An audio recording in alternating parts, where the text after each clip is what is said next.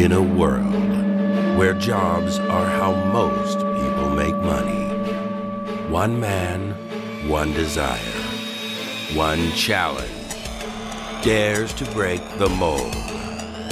Welcome to the Old Dogs REI Network, where we don't work for money. Money works for us. Coming soon.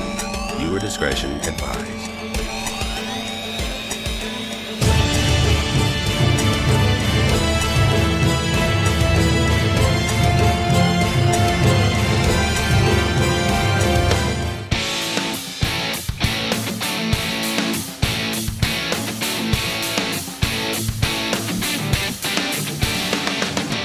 Welcome to the Old Dogs REI Network, where cash flow is king. Real estate investing, the means, so you can enjoy your retirement dreams. This is the show where we cut right to the chase. No sales pitch, no long monologues, just simple how-to real estate investing advice, so you can earn the passive income you need to enjoy your retirement today. And now, your host and chief old dog, Bill Manassero. Welcome to the Old Dogs REI Network. I'm your host, Bill Manassero, and this is a show where 50-plussers and anyone else who wants to join us get solid, no sales pitch real estate investing advice to help generate real cash flow. This podcast airs twice weekly on Mondays and Fridays, and if you aren't already a subscriber, go to iTunes or Apple Podcasts, type in Old Dogs, spelled D-A-W-G-S, find our podcast and subscribe. Well, we have a great show for you today. We have a gentleman named John Maxim, and John is a self-made millionaire and hands-on expert house flipper who has fixed and flipped over $500 million of real estate for profit, charity, and the community. He started his real estate empire by living under a stairwell, creating $1,000 a month in passive income by renting out his home to 9 friends. Today, the 20-year real estate veteran has a massive portfolio and still flips 100 homes a year. From wholesaling to property management, nightly rentals, house flipping, mortgages, lending, commercial, residential, John has held almost every job in real estate. He has founded multiple 7-figure businesses, and all the while using his success to give back. Maxim holds biannual treasure hunts in Salt Lake City, burying $10,000 cash for winners. Now, this is going to be interesting to talk about. In his spare time, he flips homes for families in need free of charge. John is a father of 5, failed stand-up comic, hobby filmmaker, and background beekeeper who has saved over 70 raccoons in the state of Utah. Well, John, I am really stoked to meet you here, and I want to find out, how did you get into real estate with that kind of a background? Just accidentally got into it. I never woke up and thought, man, I want to get into real estate or be a real estate flipper. You know, you heard on there, kind of a failed stand-up comic and filmmaker. Entertainment is always kind of more what I dreamt about, but then while I was going to college in film school, me and a couple of roommates decided to buy a house because it was cheaper than renting. Simple motivation. Mm-hmm. And we got this house that had a detached garage. Originally, it had a 1-car garage, and that had been converted into like a dance studio or something. So we had the brilliant idea, well, the 4 of us can put bunk beds in this old converted garage. And then we can rent out the 4 bedrooms, and then we don't have to pay anything. And next thing we know, we're like, wow, this is amazing. And this is way before Harry Potter ever came out. I moved in under the stairs. I had a dresser and a mattress on the floor under the stairs, right off the basement living room. Oh my goodness. And I moved in down there so that I could rent out my bunk spot for $250 a month to somebody else. And so it kind of became the big joke, the House of 9. We had 9 guys. It was kind of a unofficial fraternity there. And it was kind of an eye-opener. I don't know if it was my light bulb moment, but it was an eye-opener for me that, your money in real estate can really work for you, because I, at that time in my life, pretty much donated plasma and lived off the rent that we received passively from renting out to all these guys. And then, of course, all the parties were at our house because we had all the people. It sounds like you've got an instant fraternity there, definitely. Yeah, it kind of worked out that way. So it kind of got me started into real estate, where with that, I thought, oh man, I need to go get my real estate license. I had somebody kind of recruit me to work for her, and I was her assistant for the first year, and I made a whole bunch of money working for her as an assistant, just as an agent. And I, of course, thought I was pretty awesome. So I quit that first year. I made like, I don't know, $80,000. I stopped going to college because I thought, we got all this money in real estate. And then I went out on my own, and I don't even think I made more than 10 grand. I didn't give her credit for her SOI and all the years of experience and all that stuff, And so I kind of dabbled in the agent thing. I played in mortgages, but never really like took off or got successful in the beginning there. And then right before the market got super crazy, I got divorced, and things really took a turn for me. And I was starting to lose my home to foreclosure. And this story is a little crazy. Forgive me.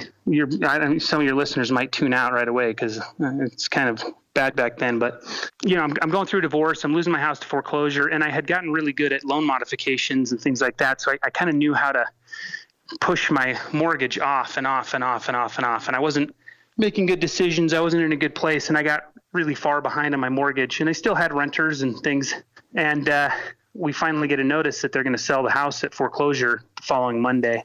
Me and my roommates were watching the movie Hot Rod, where he decides to jump over a bunch of buses to raise money to pay for his dad's cancer. And we're all sitting on the porch as I'm giving everyone the news, like, hey guys, they're doing an auction on Monday and we're going to have to move out. And we kind of joked, like, why doesn't anyone ever do that stuff like they do in movies, like the Goonies Go Find Treasure, the Hot Rod thing. So I had this little car, this little station wagon. I said, you know what, I'm going to go on the internet and say, I'll light this car on fire if you'll loan me $20 and I can save my house from foreclosure. And so I started this kind of internet campaign. It was before GoFundMe or anything. And people just showed up, and I raised $20,000 in 3 days. What? Yeah, it kind of went viral. It was this crazy thing, like, oh, this guy's going to light his car on fire. It's stupid, and let's loan him some money. And, and what happened is I got the money, and I was able to get it in a cashier's check.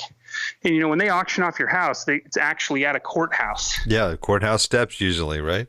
Yeah, courthouse steps. So I go down there, and there's this attorney with his little booklet, and I run in there. I haven't had any sleep for 3 days. I look homeless, waving this check. I'm like, hey, don't sell my house. Don't sell my house. And he's like, well, we're not even ready yet, but show me what you got. And so I hand him the check, which fully reinstates my loan. And he's like, okay, yeah, we won't do the auction. We'll reinstate your loan. And I sat there and I looked around at these courthouse steps, and there's, I don't know, 18, 25 guys, and they're in shorts and flip-flops and T-shirts, and they're bidding on these houses for $200,000, $300,000, $400,000. And that was my light bulb moment when I'm looking at these guys who make a living doing this. And I thought, these are my people. I mean, look, they're young, they're working on houses, they're bidding. Like, this looks so much fun. And I just, after that moment, got my house saved from foreclosure. I did light my car on fire, which I had to spend a weekend in jail for, because it's not something that's 100% legal unless you do all the right things. And I paid everyone back, actually, the $20,000 after time with interest, just like I promised on my blog. But I just set out to learn everything I could about buying homes at foreclosure, and that's what really kind of started my journey in kind of a specific way towards doing all the things that I've now done in real estate. I had to really kind of hit rock bottom and find out that was even out there and it was a possibility, So did you connect with some of those guys that were standing out there, and that's where you started to basically learn how to do that? Not at that moment, but I did know a guy who did that. He wasn't there that day, and so I kind of reached out to him, and he had me go to some RIA meetings, and I went to a couple of those, and I got online and just spent hours and hours and hours watching YouTube videos and reading blog posts and all these kinds of things about how things are done. And I didn't go the route of a mentor right away, but this one guy, Mike, who had been doing it, he kind of helped me a little bit with some things, and I could call him with questions, and that was great. And then when I finally flipped my first house, he was the guy I called, and he ended up partnering with me because I couldn't figure out how to do the rehab money. I was able to find a loan and some of the other stuff, but I couldn't quite figure out how that worked. And so I ended up partnering with him and kind of doing my first flip with a partner / mentor at the time. And how much did you make on the house? I made $6,000 after 7 months. It was actually not great, but it was a big learning experience. It started me on kind of another journey too, because it was a house that was over 100 years old. And I kind of learned that we went way overboard because of the age of it and not taking that into account. My next flip, which I did without a partner, I did make like 30 grand on it. It was like the biggest paycheck of my life. It was amazing. So just the rest is history now. That's great. That's great. Now, you started specializing in older houses, didn't you? Yeah. And that also kind of happens by accident, but it's, in real estate, in whatever market you're in, your reputation becomes what you do. Right. And so I live in a really old part of Salt Lake called the Marmalade District, where all the homes are kind of built in the 1880s. And so I own an old house. The house I lit my car on fire to save is an old house. So I've done work and repair on it. And the first flip I did was an old house. And so when I started to not be really scared, it took 5 or 6 years before I think anyone would call me a specialist, but started to not be scared of the old houses and get more of them under my belt, my reputation started to be like, oh, a wholesaler finds out that he's got a 100-year-old house and he has 10 other guys walk through it that are just balking at the enormous cost it would take to rehab it. They call me and I become the old house guy. And so then I do more old houses as a result, because I kind of get that reputation of somebody who's not afraid to take down these older homes. Well, that has to be that definitely has to be a skill, because one of the first homes I got was a home built in 1900, and all kinds of surprises were happening all the time. Then I had another one in 1925, and same kinds of things. You have to be pretty bold there, and definitely understand what you're doing. Do you kind of go in there firsthand, just replacing the mechanicals, or what do you do to rehab a house that old? Almost always, I'm going to, almost without question, unless it's been updated recently, which does happen, I'm going to have to redo electrical and HVAC. Plumbing is a little different. Plumbing, there's a lot of galvanized plumbing, which can become a problem, but it isn't always. And so that we kind of have to take as it comes. But a lot of guys will go in and instantly replace all the cast iron drains and dig up the cement and do all this, when cast iron actually holds up really well, so long as it was installed correctly. And there's things you can do to line those and preserve them and protect them so that they can last another 50 years. And so I don't immediately, I'm not going to just change everything right away. I usually take a really close look. A lot of electrical nowadays on 100-year-old homes has been updated at some point in the 70s or 80s. And so long as we're not talking about knob and tube, I don't go all the way unless I have to. Putting in a new kitchen, sometimes I have to add a new breaker box or something and update those. So I would say probably on half my homes, I'm forced to do all three of the mechanicals, the big three. But not always. And that's kind of the thing with old houses. The way you make money on those is knowing what you don't have to do to sell it. And kind of restraining when you don't have to do things, Well, I would think it'd be real tempting, with some of those houses are so beautiful and ornate. If the Victorian ones and so forth, that you just, want to go to town with it to kind of restore it back to the beauty of when it was originally built. But I imagine that would be extremely costly. Do you sort of modernize it inside as opposed to sort of, restoring the old look of that house? Just like everything with real estate, and I'm sure on the stuff you've done, you've found this to be true too. I kind of let the buyers guide me, and of course, I don't have buyers walking through at the beginning, but I've done enough real estate to kind of know, like, what do buyers want? And, there's different types of buyers. There's buyers who want a brand new house out in the outskirts of town, and there's buyers who want 100-year-old Victorian, right? But what do those guys want? And what I've found is they want the charm of the old home, the thick baseboards, the archways, the high ceilings, the exposed bricks, some of that stuff. But they don't want the function of the old. There's not very many purists who are like, well, I want my tiny kitchen and my 6 fireplaces and, some of the things that these old houses inherently have. They want open concepts still. They want big modern kitchens.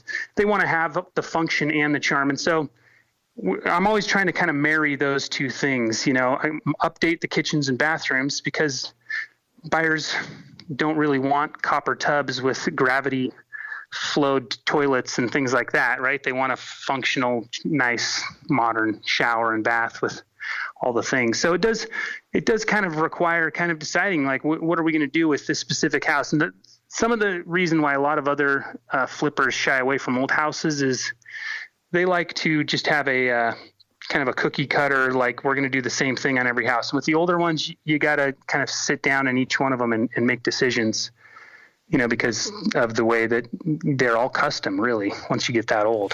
Now, a lot of flippers don't know who their buyers are going to be, it's my understanding, right? I mean, you're basically taking a house, redoing it, and, redoing it to market so that you'll get your estimated return, right? Well, yeah, right. But I mean, you don't know exactly who your buyers are going to be, but you can kind of, based on the other comparables and the research you do on other homes and flips, I mean, there's certain neighborhoods that I know certain types of buyers require different things. Here's an example of that. We've got this town north of us, like 30 miles, called Ogden, Utah. It's a little lighter market. It's not as expensive as Salt Lake, but very similar in everything, really.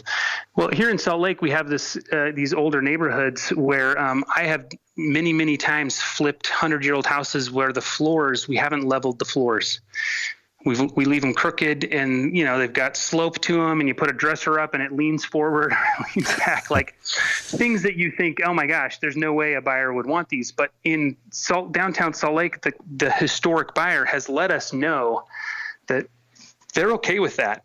They would prefer the charm and the historic. They're not really that concerned. And obviously we can level a floor, but it's like you were saying, it costs a lot of money. And to go in and just say, because I would like a level floor and everyone else would, you don't really know that until you try it out. This is, like I say, one example. So then I did my first historic home up in Ogden, and I thought because Ogden's market was a little cheaper and softer, that I could get away with the same thing. And so I did his house, and we had a floor that sloped towards the front. We check the foundations and make sure they're not sinking anymore and that everything's okay, that it's not going to be a continued problem. But after 100 years, things settle. Anyway, the Ogden buyers let me know that Ogden folks are not okay with that. They don't care about the charm as much. And so I ended up, after it sitting on the market for 4 months, I ended up having to level the floor out. That I thought, man, if this house was down in Sugar House in Salt Lake, I could totally get away with this and it would have sold it for top dollar. But up here, these buyers have let me know that that's not going to fly.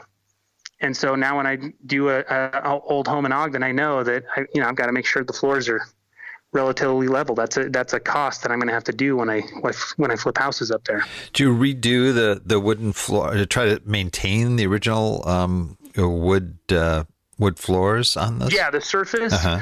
Yeah, as much as I can. I mean, first of all, again, it comes down, I want to make money. I got to be clear that I don't just restore old homes because I love old homes. I do. But I also need to make a profit. The fun thing about hardwoods and restoring them is, you can get away with that for $2, $2.50 a foot. Whereas if you bring in even LVP or laminate, you're going to be spending almost $3, even for the cheap, like Home Depot stuff, once you bring install costs in and everything. So refinishing hardwoods is actually cheaper than most of your alternatives. The only thing cheaper than it is carpet, really. And there's certain spaces that you don't just want to throw carpet on, right? So I refinish floors a lot in the older homes. And that's the thing, is that buyer who loves old homes, they love refinished floors. It's one of the things that draws them to those, you know? Oh, I think they would. Yeah. Do you have certain carpeted rooms, or do you do the whole thing? Typically, in most homes, I'm going to carpet the bedrooms. Unless they have beautiful hardwoods already in them. Occasionally, if we have a main floor master or something. But to save on costs for a typical median home price home, we're just going to we'll carpet the bedrooms and leave the hallway and kind of main areas as like a hardwood or hard surface. Right. Because that's kind of what people love. And you are still flipping all your homes in Utah or in your area?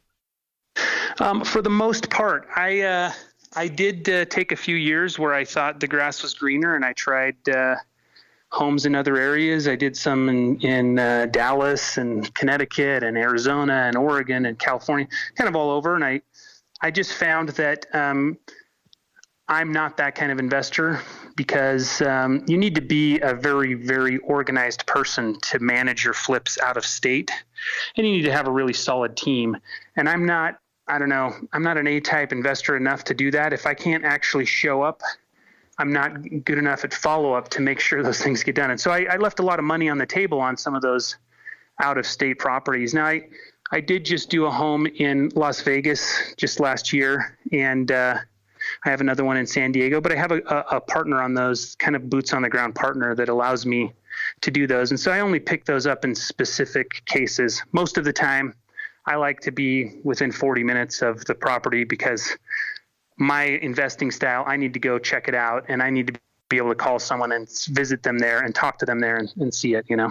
Right. Well, interesting. That's now you've really been through the spectrum in terms of a lot of real estate activities. Have you wholesaled a fair amount, or is that just something you started off doing a little bit and decided it wasn't for you? Or no, I actually I don't wholesale as much in the sense, nowadays. I think you've been doing some of this before. Wholesaling was like a buzzword, right? Uh-huh. The wholesaling that we understand it as nowadays is, they spend tons and tons of money on marketing, and they're finding the buyer, and then they're just, instead of closing onto themselves, they're just selling the contract, right? And so I do wholesale, and I've done a bit of that marketing and stuff, but again, doesn't really fit my investment style, and it's a lot of work. But I have the belief that if it's a deal, it's a deal. And so I say yes to everything that's a deal. But I also learned that I can only do so many at a time. And when I get a deal that I don't have the capacity to do, but it is a deal, I will say yes to that deal, and then I'll wholesale it. And I typically, my bio says I flip 100 houses a year, and that's flips and wholesales. I'm usually in the 50s, 60s of actual flips. And then I usually wholesale another 30 or 40 a year that are just deals that I found that are good, that I don't have the capacity for. And so I sell them to other investors. Are you dealing direct with sellers or wholesalers? I mean, who's your biggest customer there? That kind of ebbs and flows with the market. Man, 2017, 18, almost every house I had, I bought from a wholesaler. And then the market kind of changed, where wholesalers, as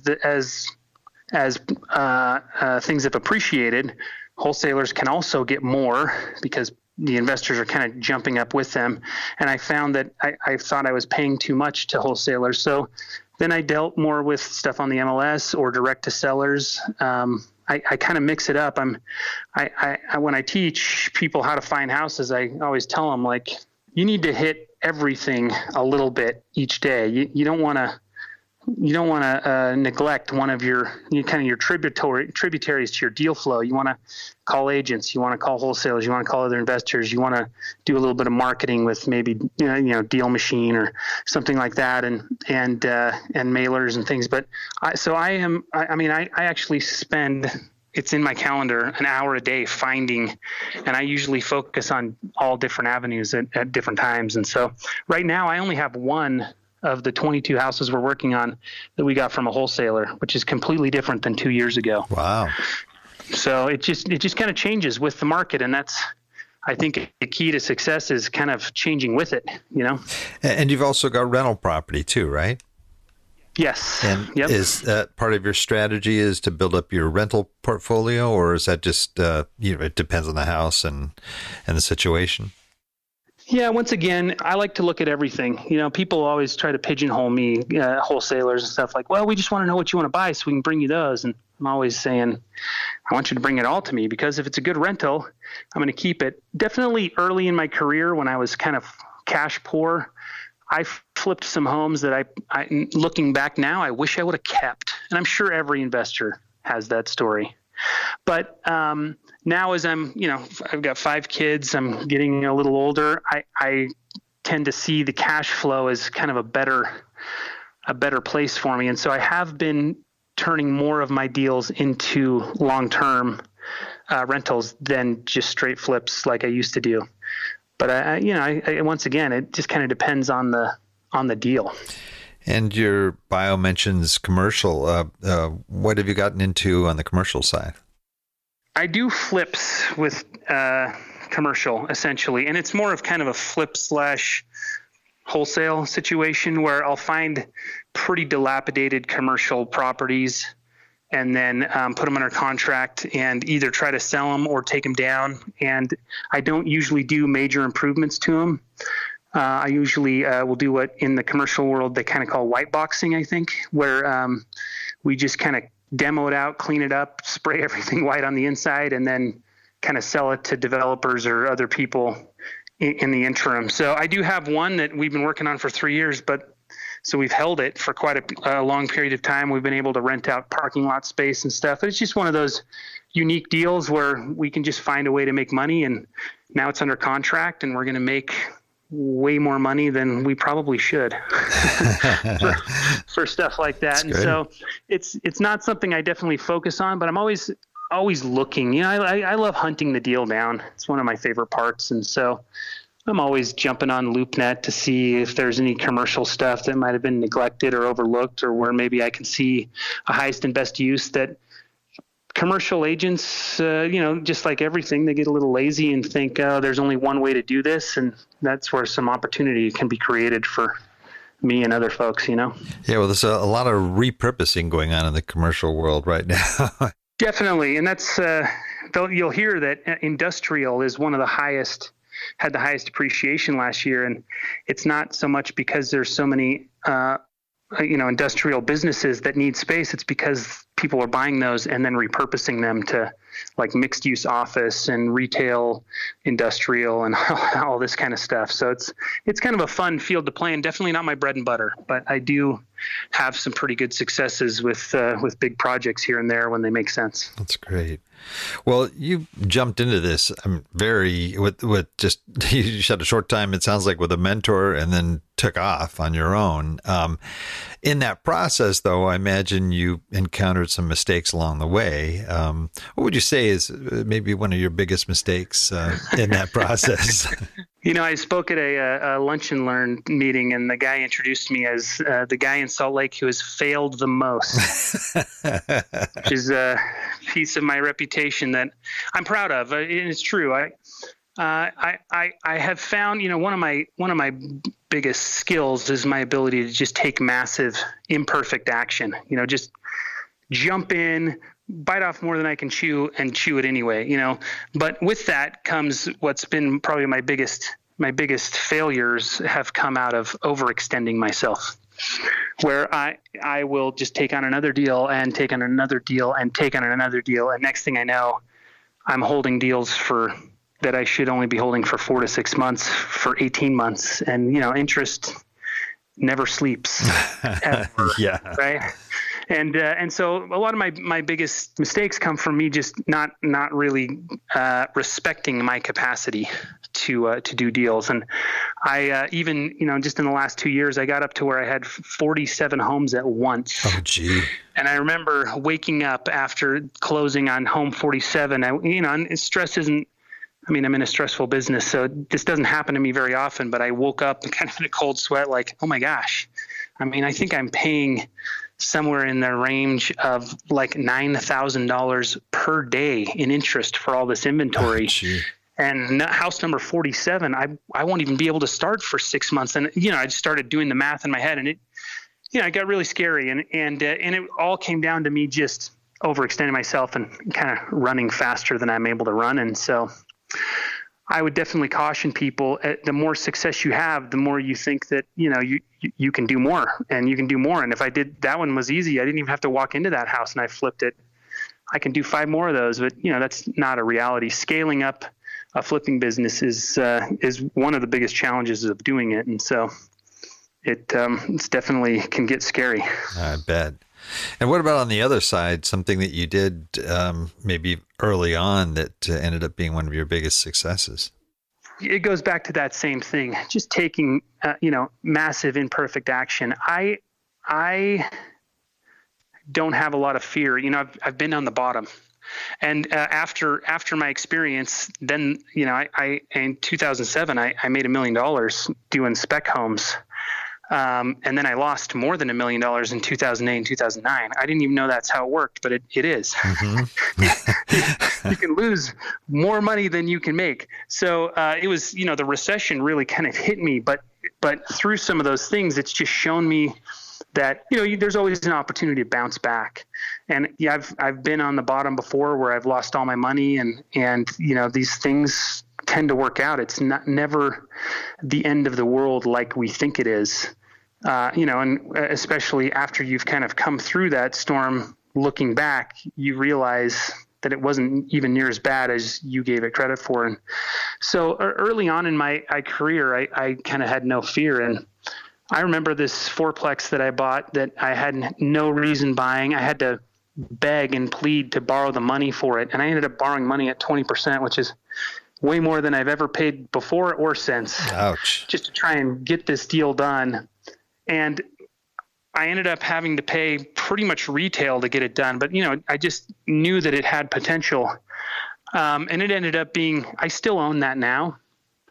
And it ended up being, I've been able to do a cash out refinance on it. And it just pays for so many things. And the cash flow on it is, I'll probably never sell it. It's such a good deal, but I really had no business doing it. On paper, it didn't make sense, but I just kind of took action anyway. And I think that that has served me better than anything else, is just taking action when I feel good about a deal. Sure. Just doing it. Yeah. Well, we have a audience or folks that are approaching retirement or already in retirement, and they're looking at real estate investing as a means to be able to either generate additional cash flow for their retirement or to maybe extend their nest egg. There's a lot of different reasons why people are looking at real estate. What advice would you have from your experience that would be helpful for somebody starting later in real estate investing, and trying to generate a good return? Yeah, absolutely. That's a great question, and I've seen a lot of those folks in my. I do a lot of teaching fulfillment for seminar companies and other things. One of the things I would suggest is not to spend a fortune on a seminar education or something like that, because I find a lot of those types of people, in their 50s, 60s, they've retired, they have money, and they go spend $40,000 on a education program, when I don't know if that is maybe the best use, because the problem is they've got to take some massive action. And what happens a lot of times is they get into analysis paralysis, where they're trying to do everything perfect because this is their nest egg. And that 40,000 could have been, I think, done in a lot better way. I mean, people need to know themselves and be realistic. Flipping a house is hard. Yeah. And that's the thing that everybody wants to do. They want to flip houses. They see it on HGTV. They make it look easy. They see the things on Instagram and YouTube where they're like, I made a whole bunch of money with no one else's money. And they kind of get this idea that it's something that you can do. But, I'm getting close to my 50s. I'm not going to want to be flipping houses as much as I do without a big crew and people. It's a lot of work. It's kind of a young man's game, to be honest. So to answer that question, I would say, folks that have this money might want to look a little more into creating passive income by letting their money work for them. Whereas, you get into house flipping, you end up doing a lot of work. People don't quite realize that. It's not just paying a contractor, and the less work you do, the more you pay, right? So you can hire a contractor and then you find you don't have any profit at the end because he took it all. Right. So that's a negative thing. So one of the things I suggest people look at is lending, especially if they've got a pretty good nest egg. I mean, it doesn't have to be a ton, but people like me are paying 10 to 12% for our money all the time. And it's not scary like cryptocurrency or stocks where it can just disappear after a while. I mean, if you're not into those things, it's secured by real estate. And so it actually ends up being a very safe investment for people. And you kind of let the young men do the young men's game. I mean, find people who are actually doing it, who have been successful at it, and ask them, will you pay for money? And you'll find that they do. So that's always a good thing to do. And then I have investors who have invested their nest egg with me, and they get to come over to the house and see the flips and ask me questions and do all these kinds of things. And so they can kind of get a mentorship by lending money to an investor rather than just paying some company to kind of give them a bunch of info they can find on the web and other things, Do you recommend that people go through some sort of a service company that will do the collections and stay on it and do that kind of thing? Or do you think they should be active on that part of it as well? It kind of depends, I think, on the amount. I think if anyone's talking about less than $100,000 or $200,000, that they can probably just do it on their own. If you're going to go above that, then you're probably going to want to have a company or do some other things with you. And there's a lot of people that you will want to bring in. You're going to want a good title company and attorney to kind of help you with this lending and stuff like that. But if you find the right investors that you're going to invest in, a lot of them will have a lot of that kind of put together. And, it really comes down to trust between those people. But it's a great way to get started and to learn rather than just paying for education. You can learn by lending a successful person your money and saying, hey, as part of this loan, I want you to walk me through the steps. I want to show up at the house and do these things. And, we're all happy to offer that, especially when they're lending us their money, that we're also paying them on that interest that never sleeps. So it can work out really well. That's great. Great advice. You mentioned you're approaching the old dog status here, and you have this great business and many multifaceted businesses, it looks like here. What's sort of your future? What are you looking at? What excites you about the future of your business and where you're going? That's a great question. I'm pretty happy and I want to stay that way. And I've found things that I get to do that I love. And that's kind of, just working on these homes, creating good deals for people, helping others to kind of bring this in, bring this dream home for them as well.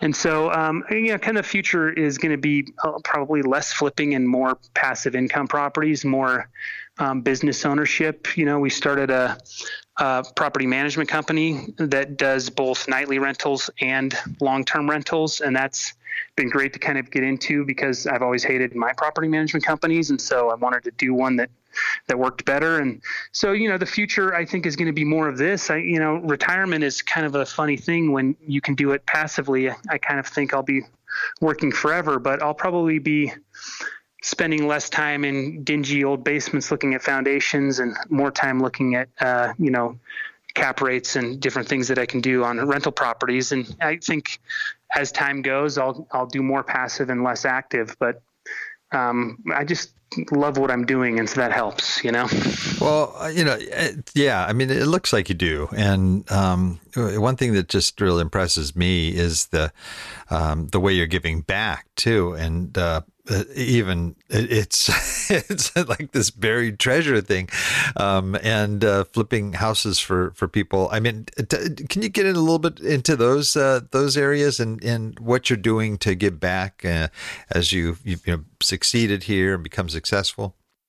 Yeah, for sure. I think everybody, when you really talk to them, wants to give back. And the more successful you get, the more that becomes a thing, because you start to realize how blessed you really are, because success doesn't come to everybody.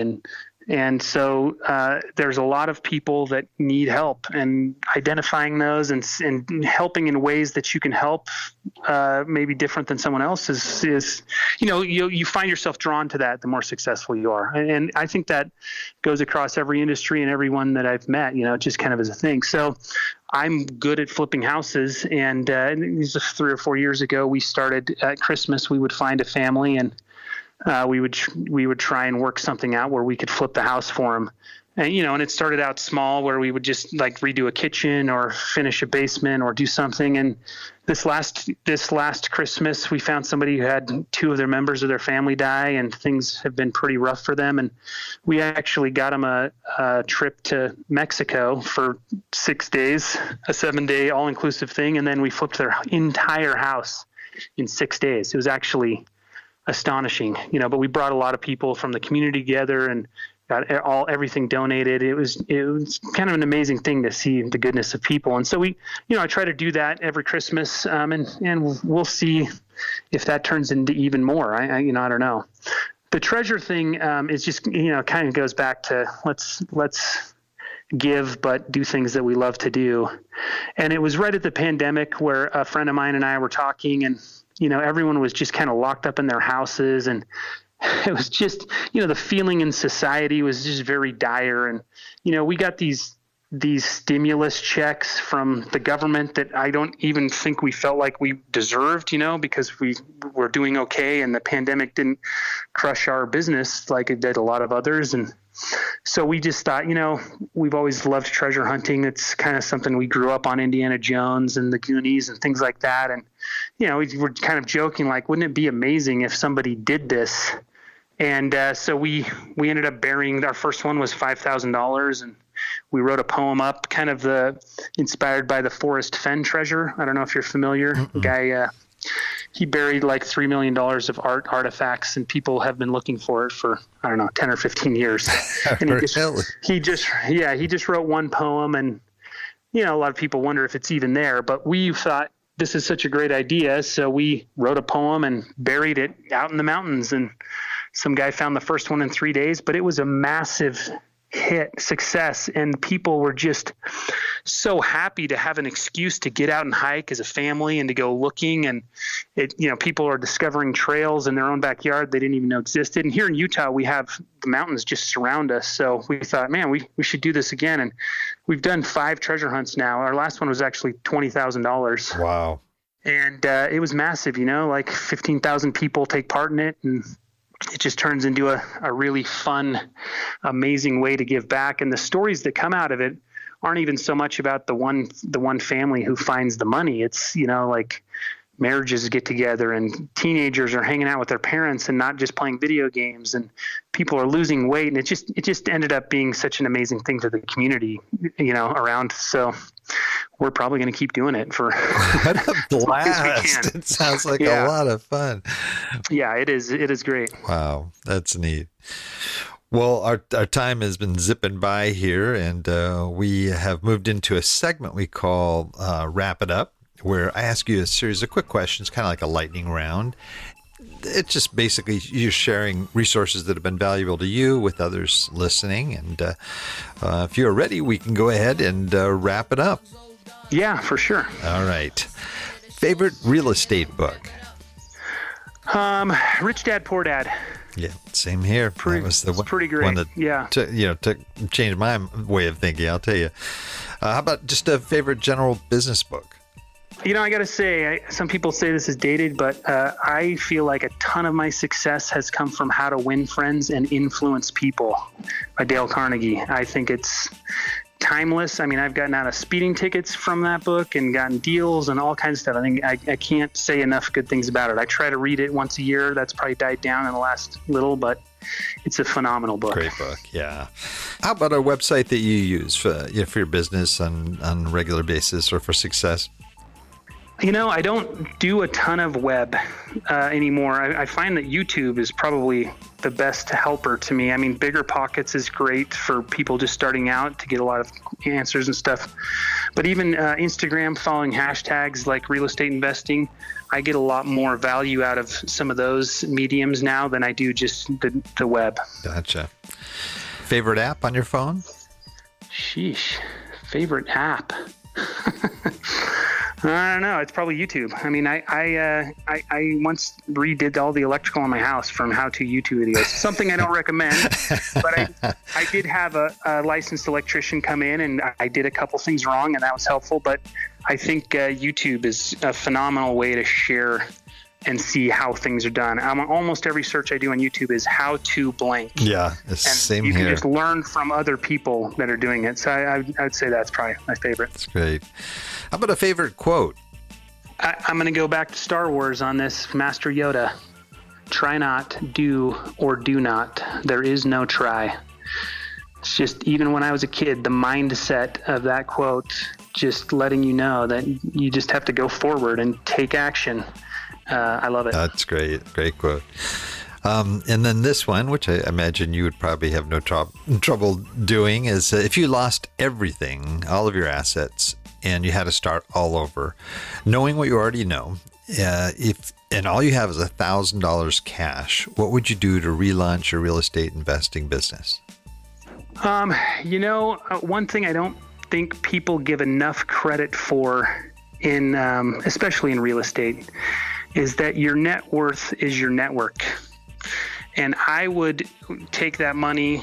I mean, I would start going to RIAs. There's $100 right there, to join my local RIA or another one.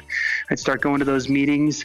I would identify the real players at those meetings and see if I could take them to lunch or coffee. And I would start working with the people that are doing the business as quickly as possible. I mean, I wouldn't even need $1,000 if I lost everything and had $1,000 to start here in Utah, because I have such a good network. But if I was dropped into another place, once again, that's the first place I would start, is on building that network as quickly as possible, because that really is your net worth in this business, is the people that you know. Yeah, I think I'm all with you there. Everybody says real estate's location, location, location. I think it's people, Yeah, absolutely. Relationships. Yeah, that's great. Well, I'm sure there's a lot of people here listening that would like to find out more about you, what you do, and what's sort of the best way for folks to find out and get plugged into what you're doing. Yeah, absolutely. Probably the very best way is I have a very active Instagram account where we do a lot of flipping, and it's just On the John, @OnTheJohn with an H. And so you can, I respond to all my DMs there, in a short period of time, and it's a great way to get in touch with me. I also have a YouTube channel, which is Flipping Off, which is kind of the joke that this is more goofing off than anything. And so we flip houses and show that. And so you can see me there. And then if anyone just wants to reach out, I'm happy, if they want to send me an email at john@utahflipper.com. I'm quicker to the DMs on Instagram, though, I'll be honest, than the emails. That's great. Some people, I haven't quite got, I have my kids come in and they look at my social media and they go, Dad, there's people that wrote you like 6 months ago and you never responded. So I'm going, oh yeah. Okay. I've got to learn to that one. Definitely. John, this has been great stuff, especially, just that, niche that you found early on of older houses too, and continue doing it. I mean, that's really amazing. But just the way you've diversified and moved in so many different directions, and especially how you're giving back, all good stuff. So we have a tradition here that we have our guests close us out with their own hound dog howl. Now, I know Utah, they have a lot of coyotes and stuff, but maybe you can give us and you have a dog, right? I do. I have an English bulldog, and she's getting to be old, and her howl is, I guess, a little different. Let me see if I can give me my best shot at that. So it's more like this. It's a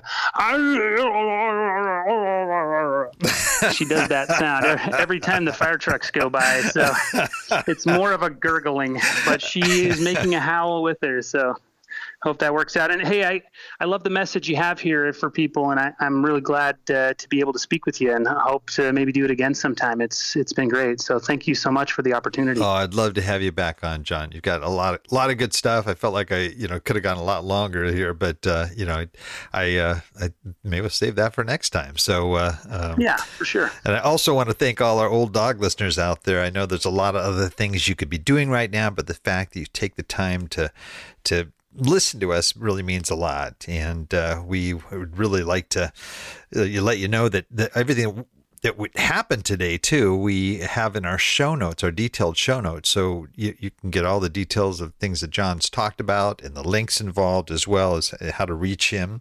And that can all be accessed at olddogsreinetwork.com/blog. And you're going to look for the show with John Maxim. Well, that's the show for today. Remember, cash flow is king and real estate investing the means. Until next time, keep moving forward and may God bless. Thank you very much for visiting the Old Dogs REI Network. We would greatly appreciate if you would stop by iTunes and let us know what you think of the show. We would love if you could subscribe to the podcast, give us a 5-star rating, and write a review. The more ratings and reviews we receive, the more visible the podcast will be to others. Thank you.